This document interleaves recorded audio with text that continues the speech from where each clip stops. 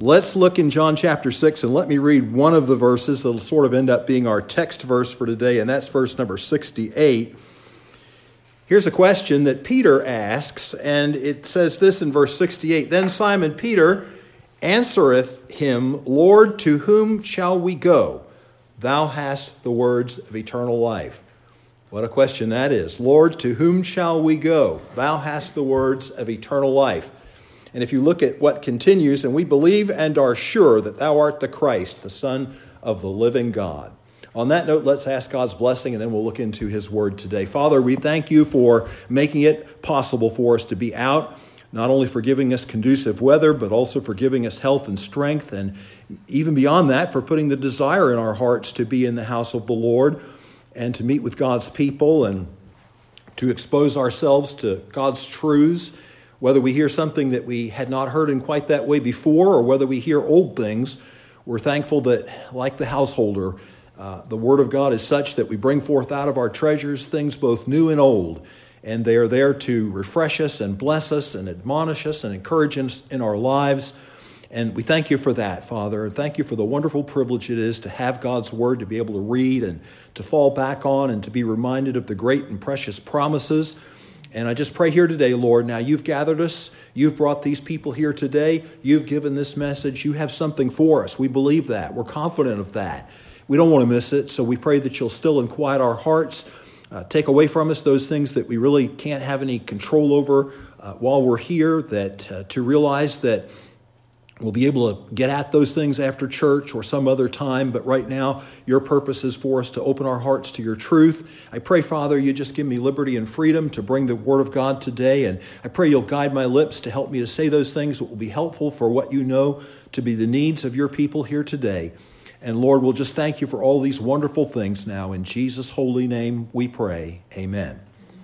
Well, as you know, our series that we're sort of winding down, but still have some territory to go in the Gospel of John. Interesting, too, because a lot of what we find in John's Gospel is material not necessarily recorded in Matthew, Mark, or Luke, the so-called synoptic Gospels. So we do encounter some things here that are really well worth spending the time with.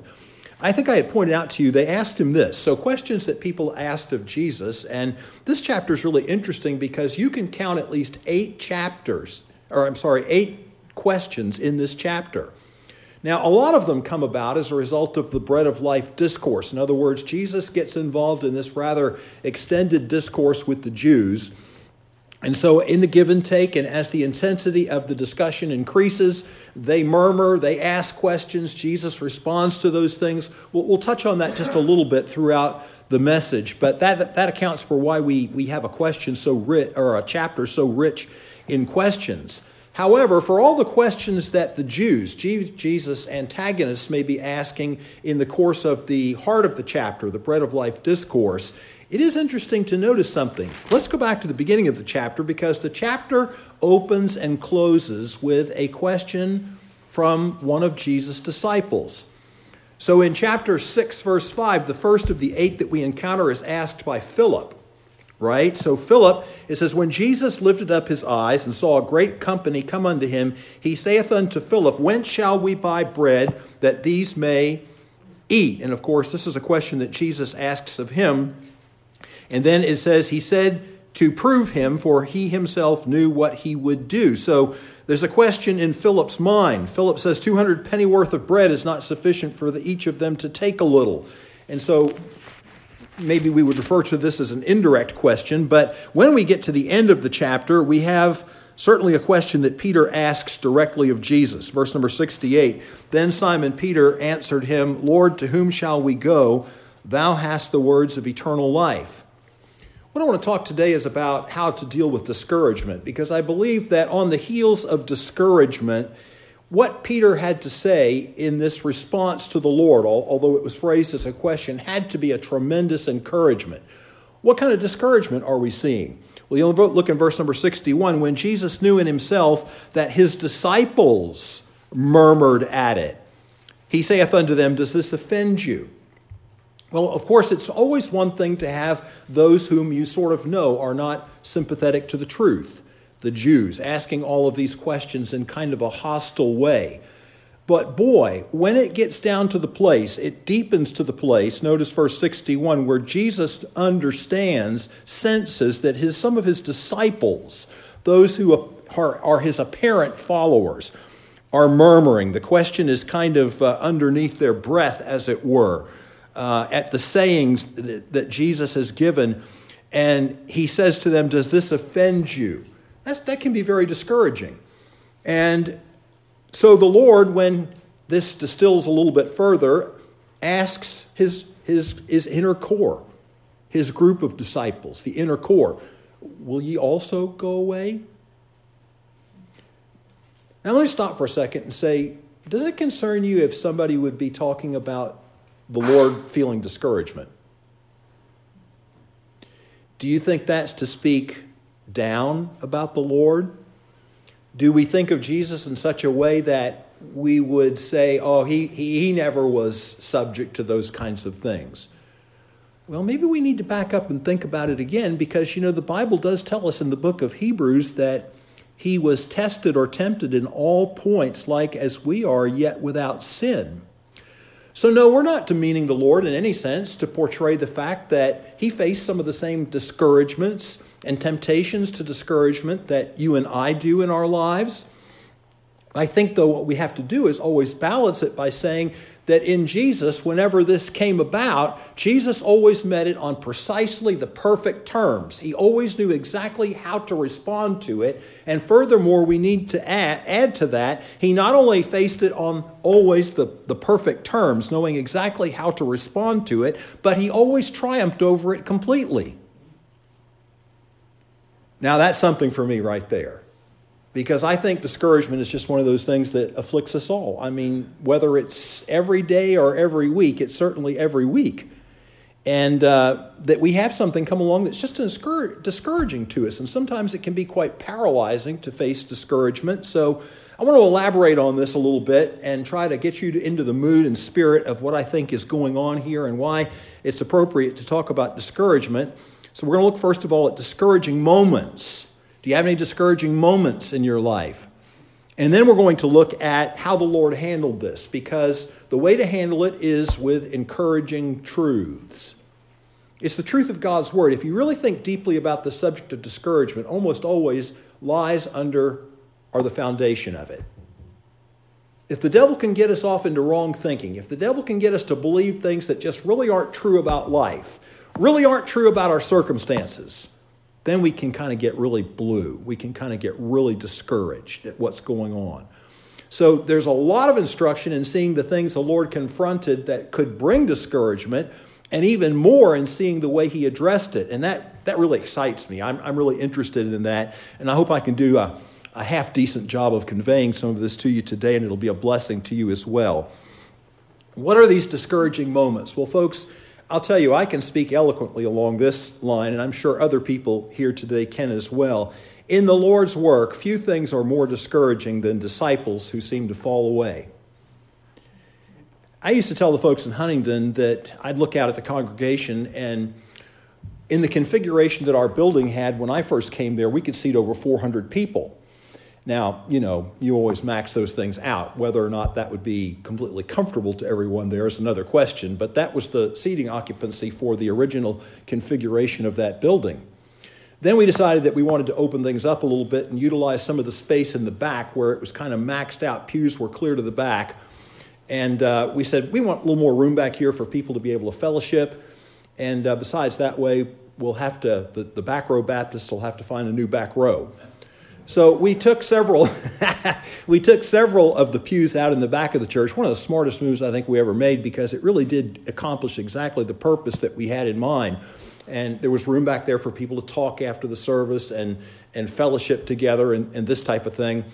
But in any respect, I used to tell people there, if we had everybody here this morning who used to attend this church, or that you might encounter in town who still would say, this is my church, we don't have enough seats here for all those people. And I never once had anybody there who'd been in the church ever how many years who ever disagreed with that. I knew it was true. They knew it was true. It's just one of those things. And it happens, but boy, one of the most discouraging things in the Lord's work or when disciples seem to fall away. That's what's going on here. Notice verse 66. It says, "From that time many of his disciples went back and walked no more with him." That's just plain discouraging when that happens, isn't it?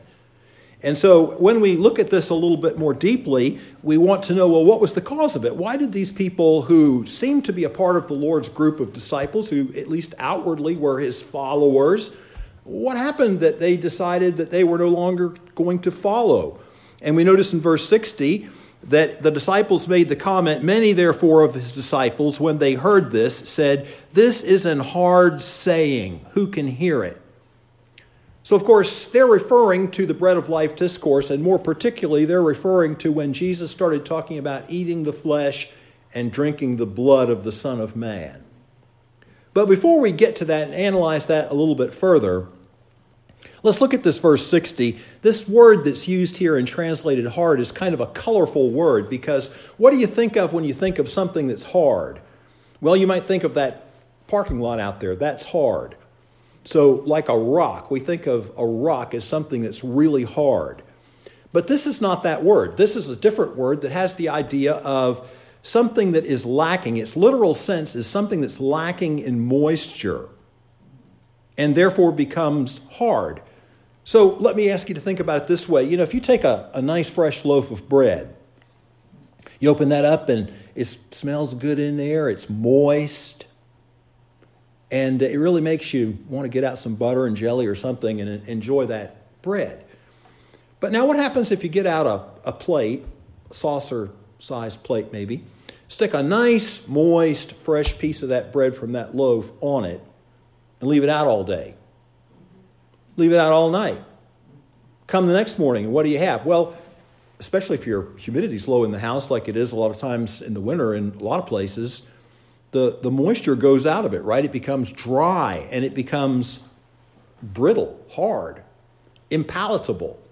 You got that picture? Now that piece of bread has lost its attractiveness to you. It's no longer pleasant to you, and it's kind of become hard in the sense of lacking in moisture, and therefore it's become disagreeable. It's become distasteful. When you apply that picture over to something someone says, it's hard in the sense that it's disagreeable. It's distasteful to you. Or we might say it's stiff. Somebody says something to you and it just kind of catches you as stiff. That's kind of the picture that's behind this word. And like I said, of course, the references to what Jesus had been talking about in the Bread of Life discourse, you can look at verse 53 as a good example of this. "Then Jesus said unto them, Verily, verily, I say unto you, except ye eat the flesh of the Son of Man and drink his blood, ye have no life in you." Well, that does seem to be kind of a difficult saying of Jesus, doesn't it? I mean, if we only had that and didn't have the context, didn't have the rest of the things that Jesus said to help it make sense to us, some people might go so far as to think, well, just like the Jews, this is crazy. How can this man, they said, how can this man give us his flesh to eat and his blood to drink? It made no sense to them. And not only that, not just that it made no sense, it was kind of almost a repugnant, distasteful kind of a saying to them. But the Lord tried to make clear, and really when you have the context of this, it's not that difficult to understand what the Lord was really saying. That he was speaking in a spiritual sense. Notice all the way back to verse number 51. I want to show you just a couple things here that Jesus said. Look at verse 51. Now see, if you have your Bible, so it makes it possible to go back and do this, they would have needed to be listening carefully. But nevertheless, Jesus said it enough times that you begin to get the picture. Look at verse 51. He said, "I am the," what kind of bread? Living bread. Well, so right away that tells me that Jesus is speaking figuratively, right? He's not saying that his hand is a loaf of bread. He's not saying his leg is a loaf of bread. He's speaking figuratively. He's using bread as an illustration. Let's go down further. Verse number 55. "For my flesh is meat or food indeed, and my blood is drink indeed." Now, it might not get you, really stick out to you from that verse, how the Lord is doubling down on this idea of figurative language. But look at the word indeed. He uses it twice. And that word is the idea of true. So what the Lord is saying is, this is something beyond. I'm making the claim that my body is true bread and my blood is true drink. And then we get down a little bit further, and the Lord has more to say about this. Notice verse 63. This is kind of the one that most people single out if you're only going to use one verse. But the Lord gives this explanation, and he says, "It is the Spirit that quickeneth, the flesh profiteth nothing." Now notice, the words that I speak unto you, they are spirit, and they are life. So no less than 3 times, and probably much more so, I just tried to cull these out as good examples for you, the Lord makes it clear enough that he's talking about a spiritual application of this. He's trying to say to them that his body is going to be the sacrifice by which we have eternal life, and that we are as dependent on the sacrifice of Jesus Christ to have eternal life as we are on bread to have physical life. And that only by partaking, see, a loaf of bread, right, does you absolutely no good if you don't use it, if you don't partake of it, if you don't get the nourishment that your body depends on for the sustenance of physical life. Jesus Christ, we're just as dependent upon him. Jesus Christ is of no value to us unless we partake of him. In other words, unless we depend on him for salvation in the very same way that you would depend on physical bread for physical life. And of course, by building this out a little bit, by not just saying I am the bread of life, but by talking about the sacrifice that he will give for the life of the world, he's talking about believing in this whole thing. Look back to verse 35. Jesus said, "I am the bread of life. He that cometh to me shall never hunger, and he that believeth on me shall never thirst." So how is it that this hunger that he's talking about now can be satisfied? By coming to him, he says. Notice down in verse 47. And it says in that verse, "Verily, verily, I say unto you, he that believeth on me hath everlasting life." And then when we get down a little bit further, verse number 54, then he says, "Whoso eateth my flesh and drinketh my blood hath eternal life." Well, when you put all those things together, how is it that you have eternal life? It's by coming to him and by believing on him, and the eating of his body and the drinking of his blood are simply meant as a figurative spiritual illustration of what it is to partake of Christ, to depend upon Christ for eternal life. As I said before, just as we would depend upon regular food for the sustenance of our physical bodies. Well, we can go through all that. I mean, Jesus said it to them. But the bottom line was it proved to offend them. Notice verse 61. When Jesus knew in himself that his disciples murmured at it, he said unto them, "Does this offend you?" You know, I have to, when I see that, it kind of tips me off to something, kind of makes me understand something the Lord does say in a little more clearer terms in a few moments, down a little bit later in the text.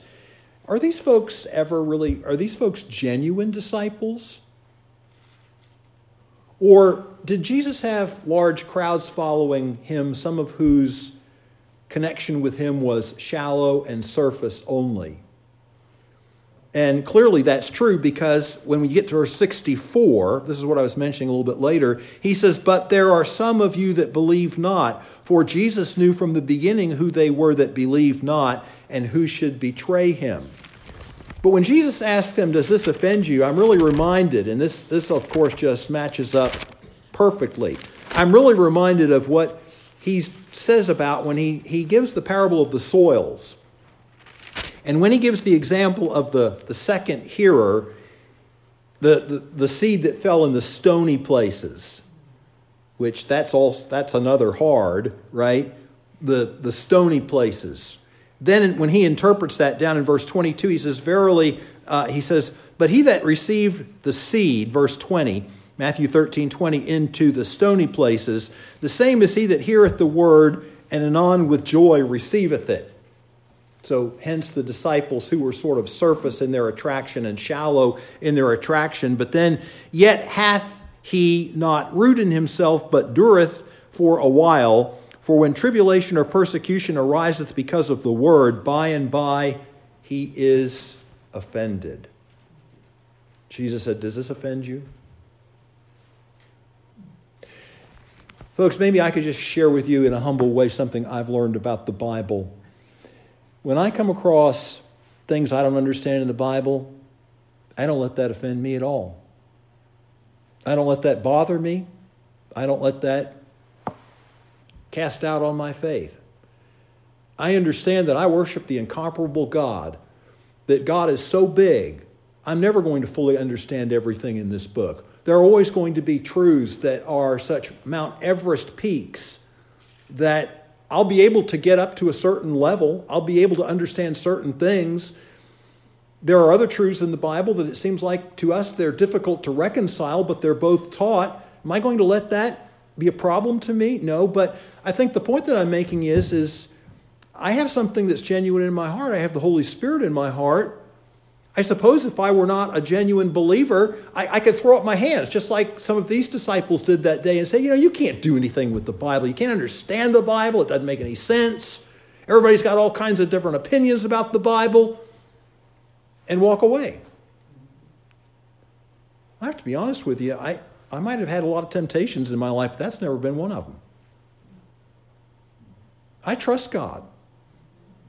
I trust God that He's bigger than I am. I'm glad it's that way. If I could ever understand everything about God, I'm not looking for a vacancy in the Trinity. If I could understand everything there was about God, I figured I'm as big as He is. I'm not, and I know that. And I'm always instructed by what Jesus, when He taught His disciples to pray, the first thing He said to them when He gave them that pattern prayer was, Our Father, which art in heaven. Well, it's good to be reminded God is in heaven and I'm down here. And God is immortal and God is God and I am not. And I just find it such a privilege that God has seen fit to give us His truth in His Word and reveal it to us so that, as we heard earlier, there's nuggets of gold in here, and we study for those things, we look for those things. And sometimes the blessings that we find in God's Word they're low-hanging fruit. They're easily plucked. And there's other things that you've got to get a ladder and you've got to be dedicated and you've got to get up a little higher if you're going to reach that layer where the figs are. Those figs. You've got to get up a little bit higher to get that.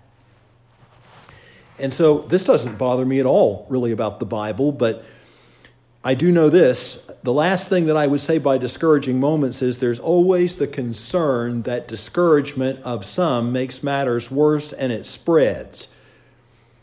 And Jesus seems to be entertaining that when He says in verse number 67 to His core group of disciples, will ye also go away? Can you just sort of sense the pathos in that? Can you just sort of sense the emotion in that as He reaches out and appeals to them? Just envision this in your mind. Here are people who heretofore were following Christ. Now they're upset with Him over this saying. They're offended. It's just like people that come to church and get miffed over something and never come back. That to me has always been one of the most discouraging, hurtful, painful things. Any pastor who has a true pastor's heart hates that kind of thing. It just brings pain to your heart. You just think to yourself, what could I do to explain this to them? What can I do to help with this? And there's some people that it doesn't matter. It's almost like they're looking for something. And then Jesus reaches out to the 12 and He says, you going to go too? You going to leave too? And I think that what we're hitting on here is something that I just want to talk about for a moment before I leave this subject of discouraging moments. And that is that discouragement is a very, you might put it this way. Enthusiasm is infectious. But discouragement is contagious. I don't know if maybe you heard the story about the two fellas it started out with one, but he just got so discouraged with life that he just couldn't see any light in the end of the tunnel. And he decided that he was going to end it all. So he climbed up on a bridge and he was preparing to jump. Well, to his benefit, there was a passing motorist who saw this situation. He stopped his car. He realized if he could just maybe engage the guy in conversation, that maybe he could talk him out of it. Maybe he could talk him down a little bit. And so he stopped his car, he got out, and he approached the man, and he asked him, he said, "What's wrong? What's the problem here? Why?" And the guy said that his life was just a total discouragement, and as far as he was concerned, this world was so bleak, there was just nothing left to live for. And the other guy said to him, he said, well, he realized if he could just kind of keep him talking a little bit, and he said, well, why don't you tell me about it? And so the two fellas talked for 10 or 15 minutes. At the end of the 15 minutes, they both jumped.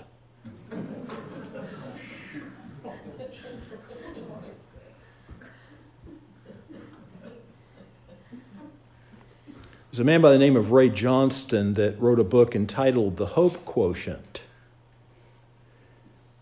You know, when people lose hope, it's not good. So the title is an interesting one, The Hope Quotient. He says this in the book. It's rather interesting. A huge life principle I have learned the hard way is that discouragement precedes destruction. Think about what he has to say. It really makes a lot of sense. He says, I cannot find anything that has been destroyed without discouragement being the underlying cause. No person has ever come up to me and said, I'm so encouraged about my marriage, I'm getting a divorce. No one has ever come up to me and said, I am so encouraged about school, I'm dropping out.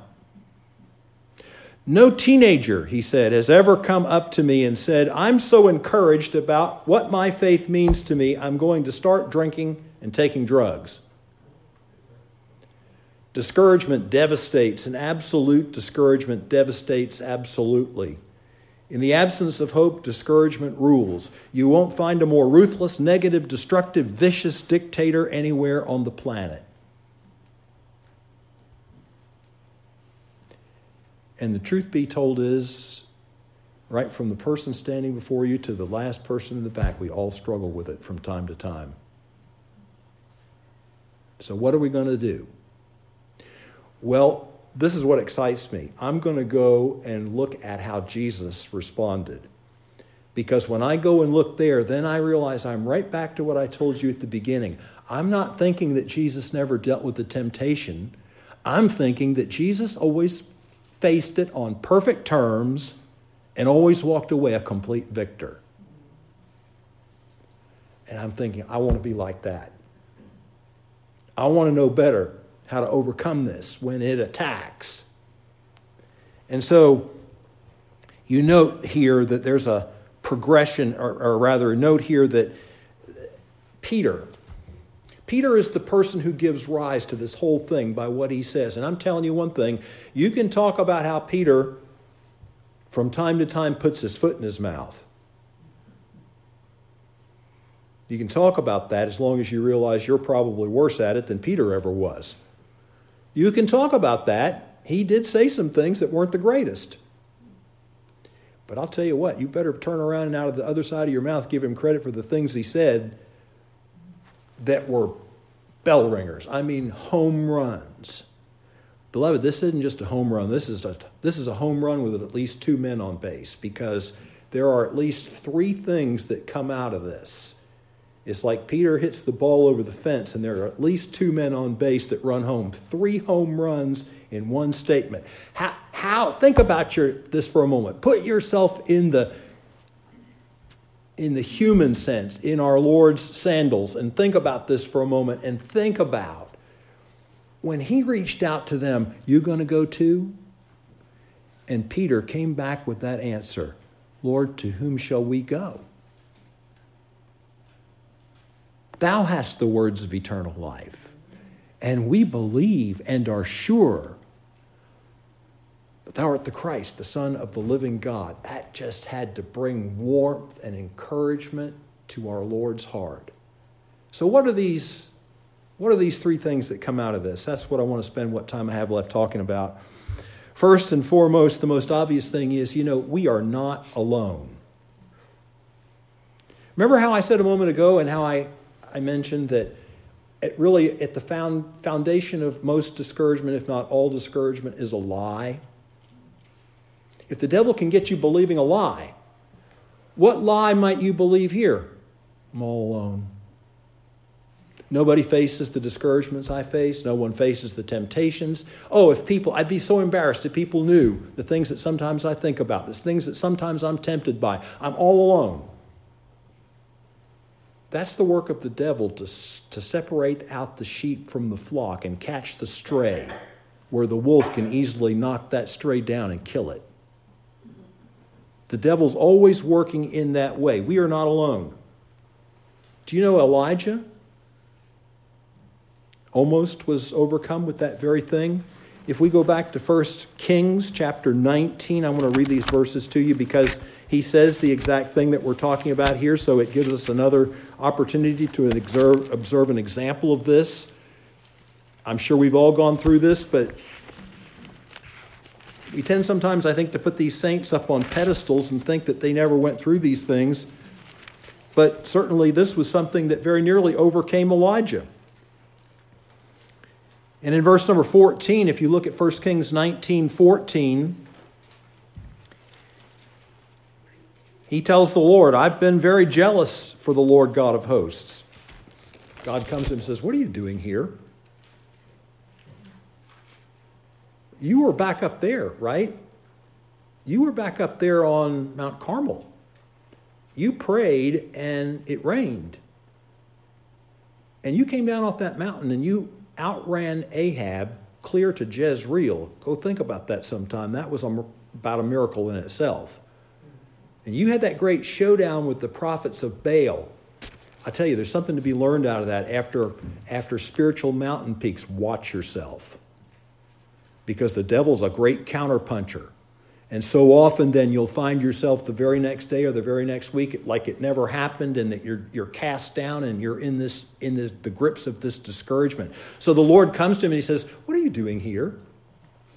And he launches into his complaint. I've been very jealous for the Lord God of hosts, because the children of Israel have forsaken thy covenant, thrown down thine altars, and slain thy prophets with the sword, and I, even I only, am left, and they seek my life, he said, to take it away. And the Lord's kind and gracious to him, but the Lord eventually corrects that and says, you know what? Verse 18, yet have I left 7,000 in Israel, all the knees which have not bowed unto Baal, and every mouth which hath not kissed him. Beloved, just because you can't see it doesn't mean it's not there. And so often this is the case. Peter was proof of that. When Jesus or we may begin to feel or wonder, are we alone? Is there anyone left? Is there anyone who's still holding firm? Is there anybody left who's still trying to please the Lord? And Peter comes along and says, Lord, we believe and are sure.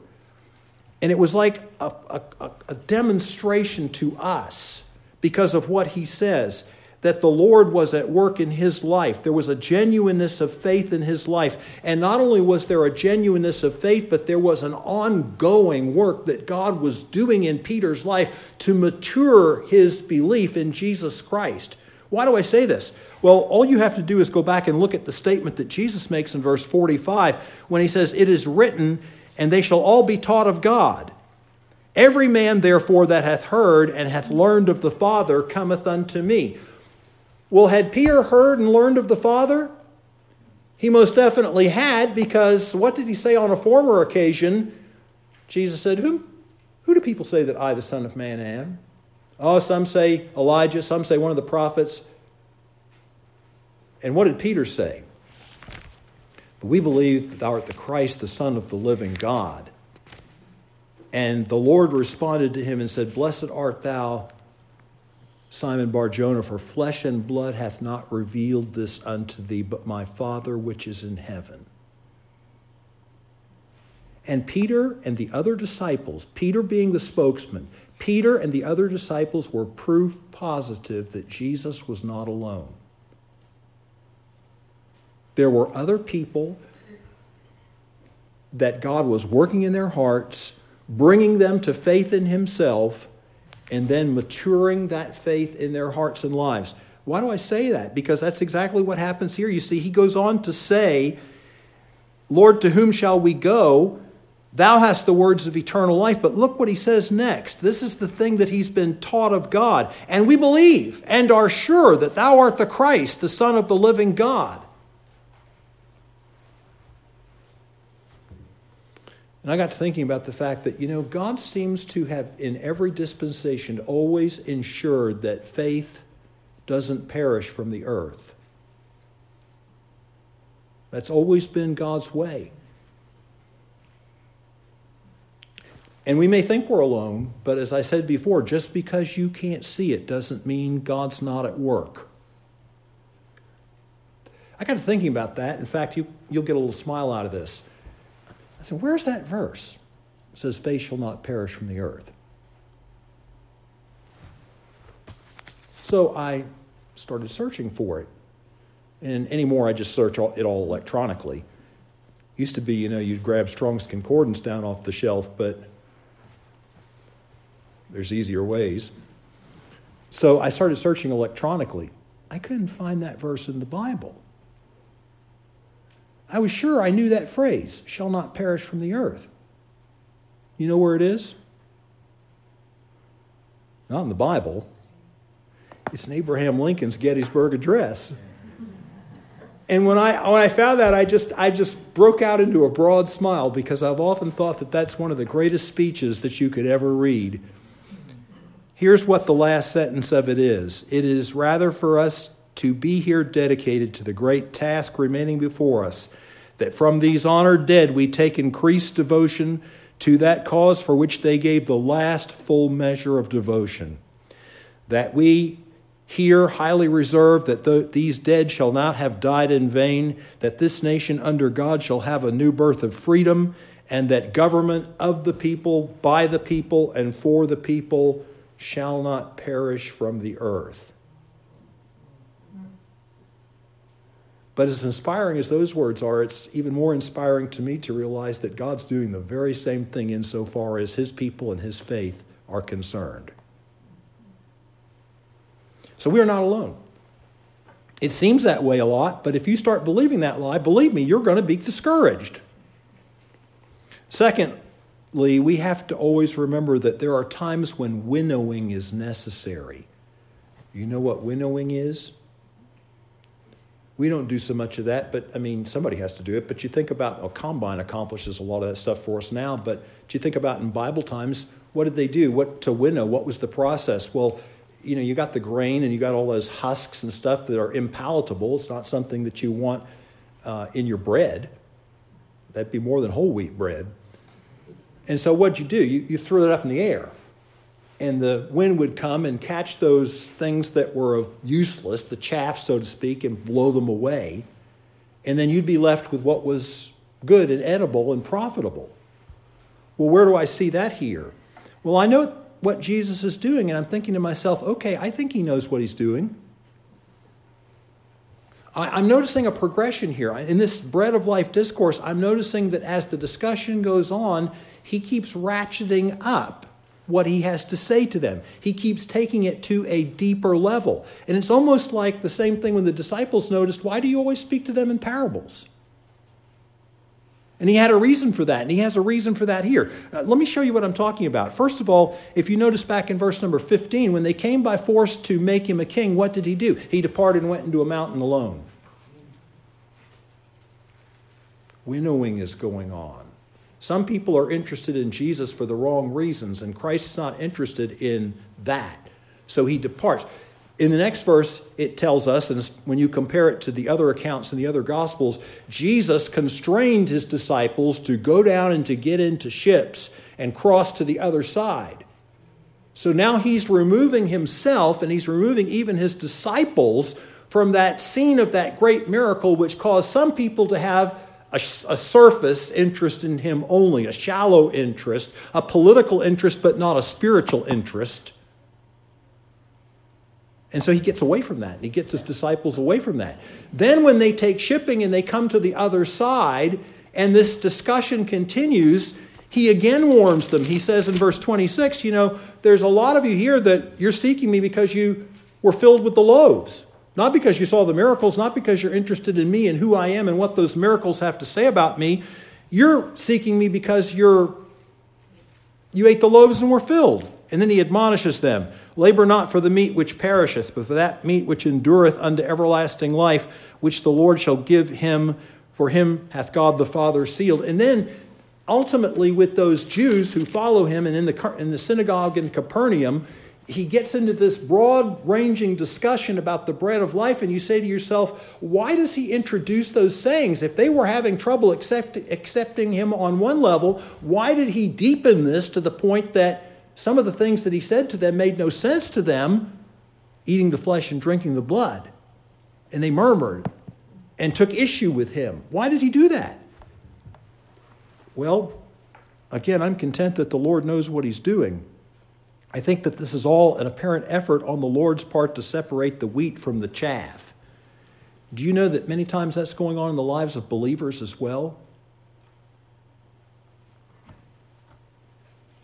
Jesus said to Peter, the same man, Simon, Simon, behold, Satan hath desired to have you that he may sift you as wheat. But I prayed for thee that thy faith fail not, and when thou art converted, strengthen the brethren. Do you know, I wish I had more time to talk about this, but I don't, but I at least want to show you the verses to make the point that we're onto something here, even if we don't have time to develop it maybe as fully. Do you know there are at least two verses in the epistles that talk about this truth I'm talking about right now? 1 Corinthians 11:19 is the first one. Paul's talking to the Corinthians. Man alive, they had a lot of problems going on in that church, didn't they? And he says in verse 18, for first of all, when you come together in the church, I hear that there are divisions among you, and I partly believe it. And notice what he says in the next verse. Seems like a hard saying. For there must also be heresies among you, that they which are approved may be made manifest among you. These divisions occur, and one of the byproducts of them is it helps us to recognize maybe who's genuine and who's not. But the bell ringer of a verse that go over to 1 John chapter 2. Like I said, I'm just kind of throwing something out. You can do more with it if you want, but I at least want to show you the verses. John really gives an example of this when in 1 John chapter 2, verse 19, he says, they went out from us, but they were not of us. For if they had been of us, they would no doubt have remained or continued with us. But they went out that they might be made manifest that they are not all of us.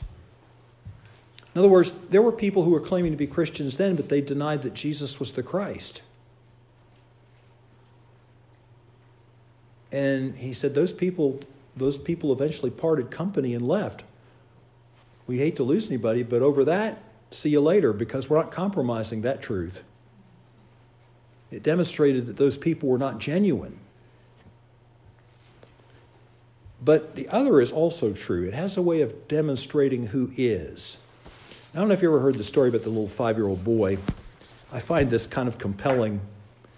But he got pouty with his mom and dad and upset with them and a little cranky and rebellious, as sometimes little kids will, sometimes big kids too. But in any case, he just decided he was going to run away. So he went and packed a little satchel with a few belongings in it, and out the door he went. All pouty and sultry. And he kept walking around the block.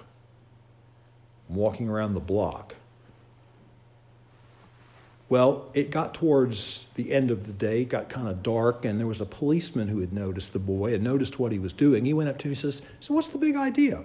What are you doing? He said, I'm running away. The policeman said, well, look, I've watched you for a while now. And he says, all you do is keep walking around the block. He said, how do you call that running away? He said to the policeman, he says, what do you want me to do? He said, I ain't allowed to cross the street.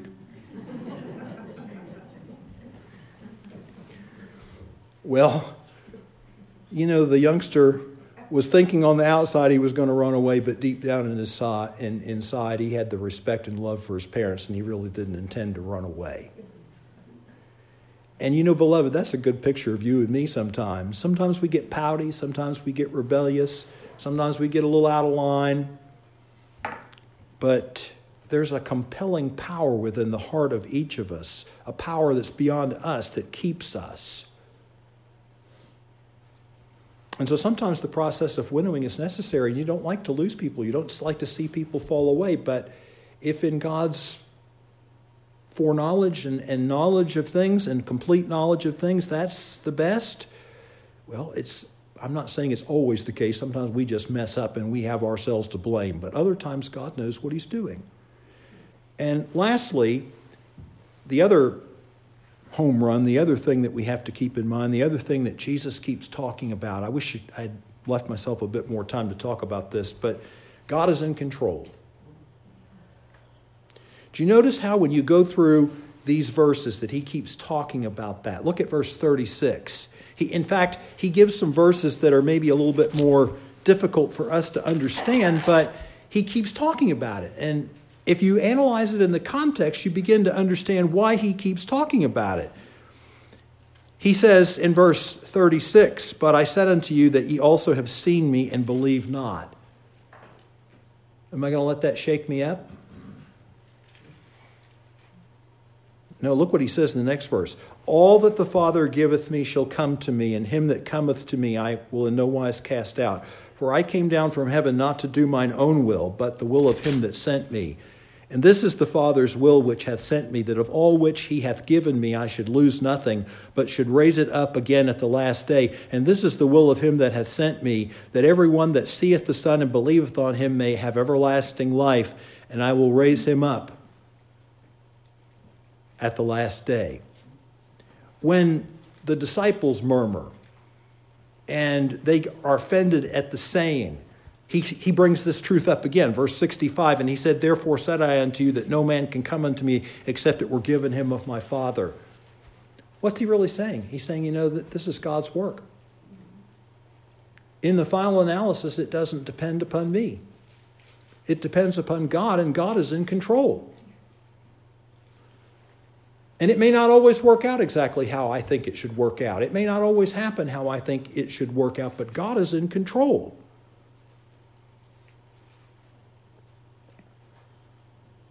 And we always have to keep that balance. We can't use that as an excuse for not doing our part. We have to do everything we can, and then we have to trust. I like it put this way: we have to work as if everything depended on us and pray as if everything depended on God. But you know something, beloved? Here's the great truth I'm talking about right now. When you've done everything you can do, when you've done everything God has given you to do, you can put your head on your pillow at night because God is in control. And God doesn't make any mistakes.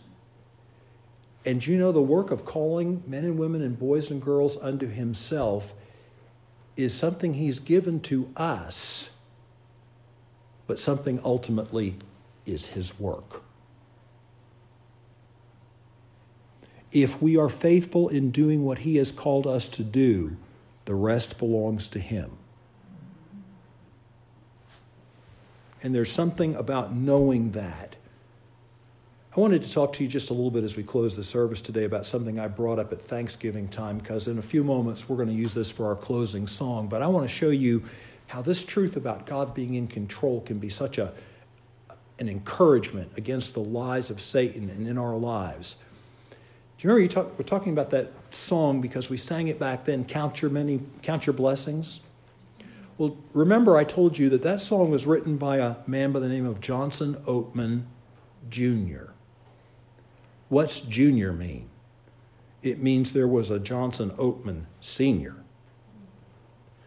And it so happened that Johnson Oatman Sr. was the best singer in town.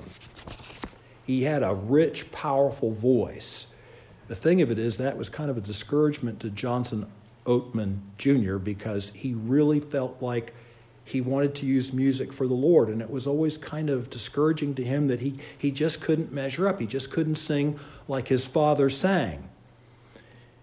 And yet he wanted to have and felt that God would have him to make musical contributions through his life. And he was involved in several things. He ultimately went on to school and became involved in the Methodist Episcopal Church for a time. But he just had that continuing hope that God could somehow use music in his life. At the age of 36, he realized that he did have a musical talent.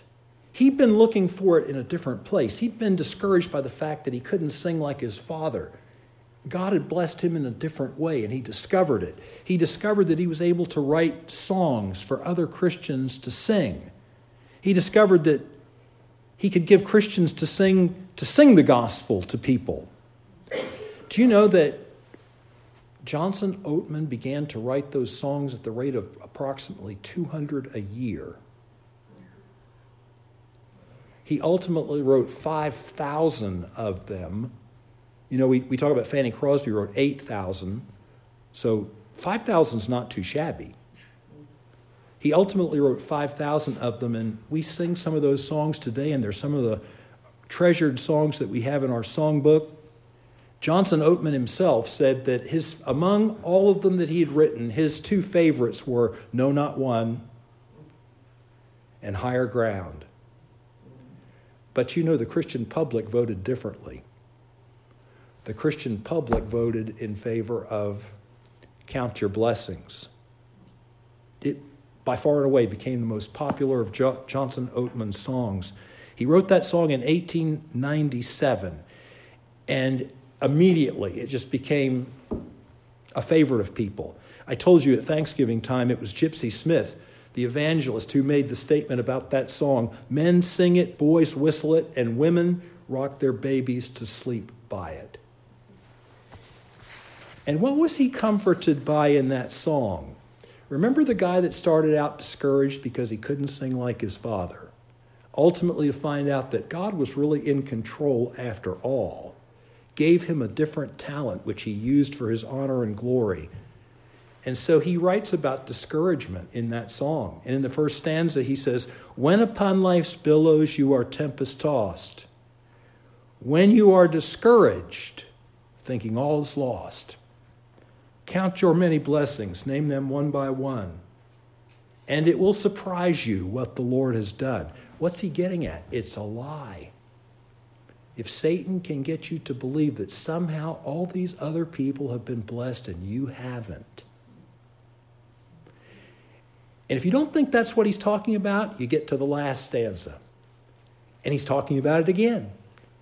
"So amid the conflict, whether great or small, do not be discouraged."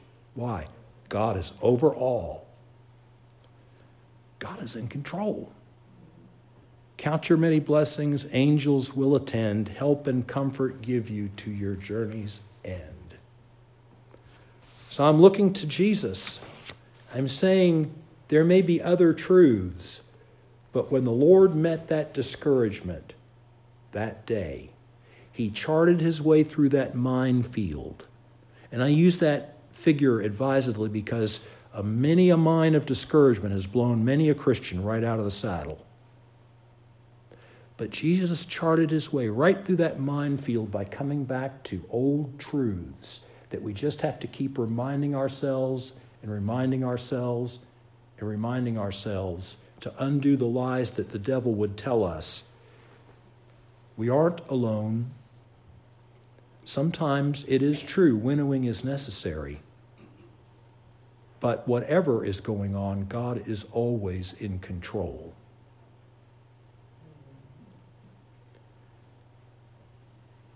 And he doesn't make mistakes. Heavenly Father, we come to you today